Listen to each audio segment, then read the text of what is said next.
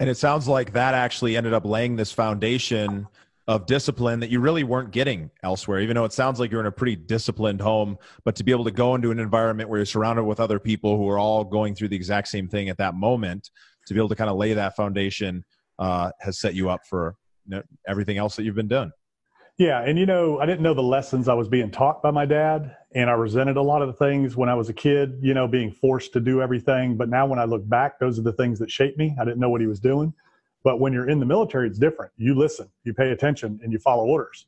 So that's different. So I took the other lessons in and understood where he was coming from and how he was wired and why. Because he was a 20-year man, and he rose through the ranks very quickly. And he was one of the last few that was what's called being frocked from an enlisted man into an officer, or enlisted person to an officer. I don't even know if they do that anymore. But so it was an interesting journey for him. And I think, like you said, that shaped a lot of my discipline in terms of, creating a plan and executing it, right? And having redundancies and, orderly, efficient military fashion, things like that. So there's a lot of things about the military that are really, really great. And there's a lot of things about it that aren't. For instance, you can only advance so fast because it's all about time.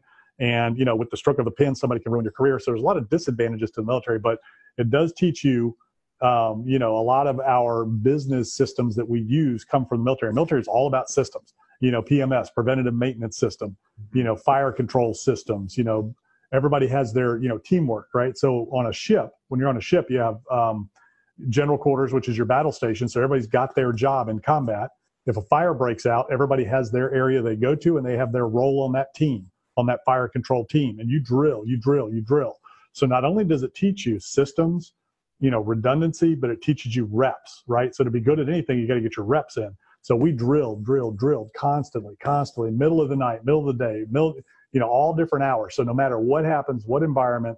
And that's what boot camp's all about, right? You see the shows where they rattle the trash can at 5 a.m. or 3 a.m. They roll people out of their bunks. So the whole point of that is to condition you so that you're ready for anything at any time.